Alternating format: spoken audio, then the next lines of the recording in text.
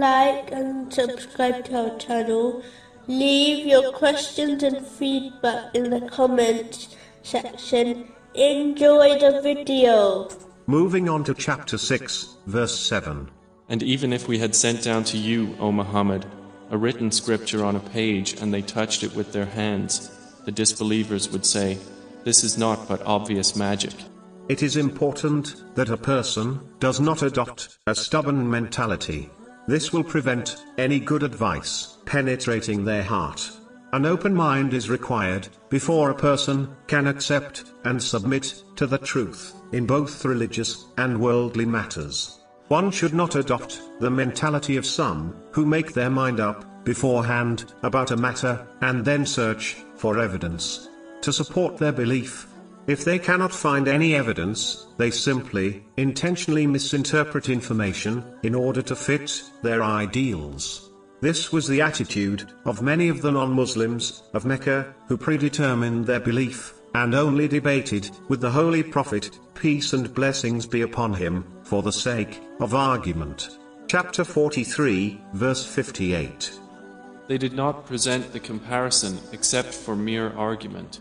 Allah, the Exalted, covered the hearts of some of the non-Muslims of Mecca as they adopted this type of argumentative mentality. Chapter 4, verse 155.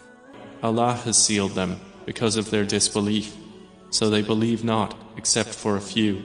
A Muslim should not behave as if they already possess all the answers, as this only leads to the bias mentality discussed. A Muslim should therefore adopt an open mind and accept the truth when it is supported by strong evidence, even if it is from someone they dislike.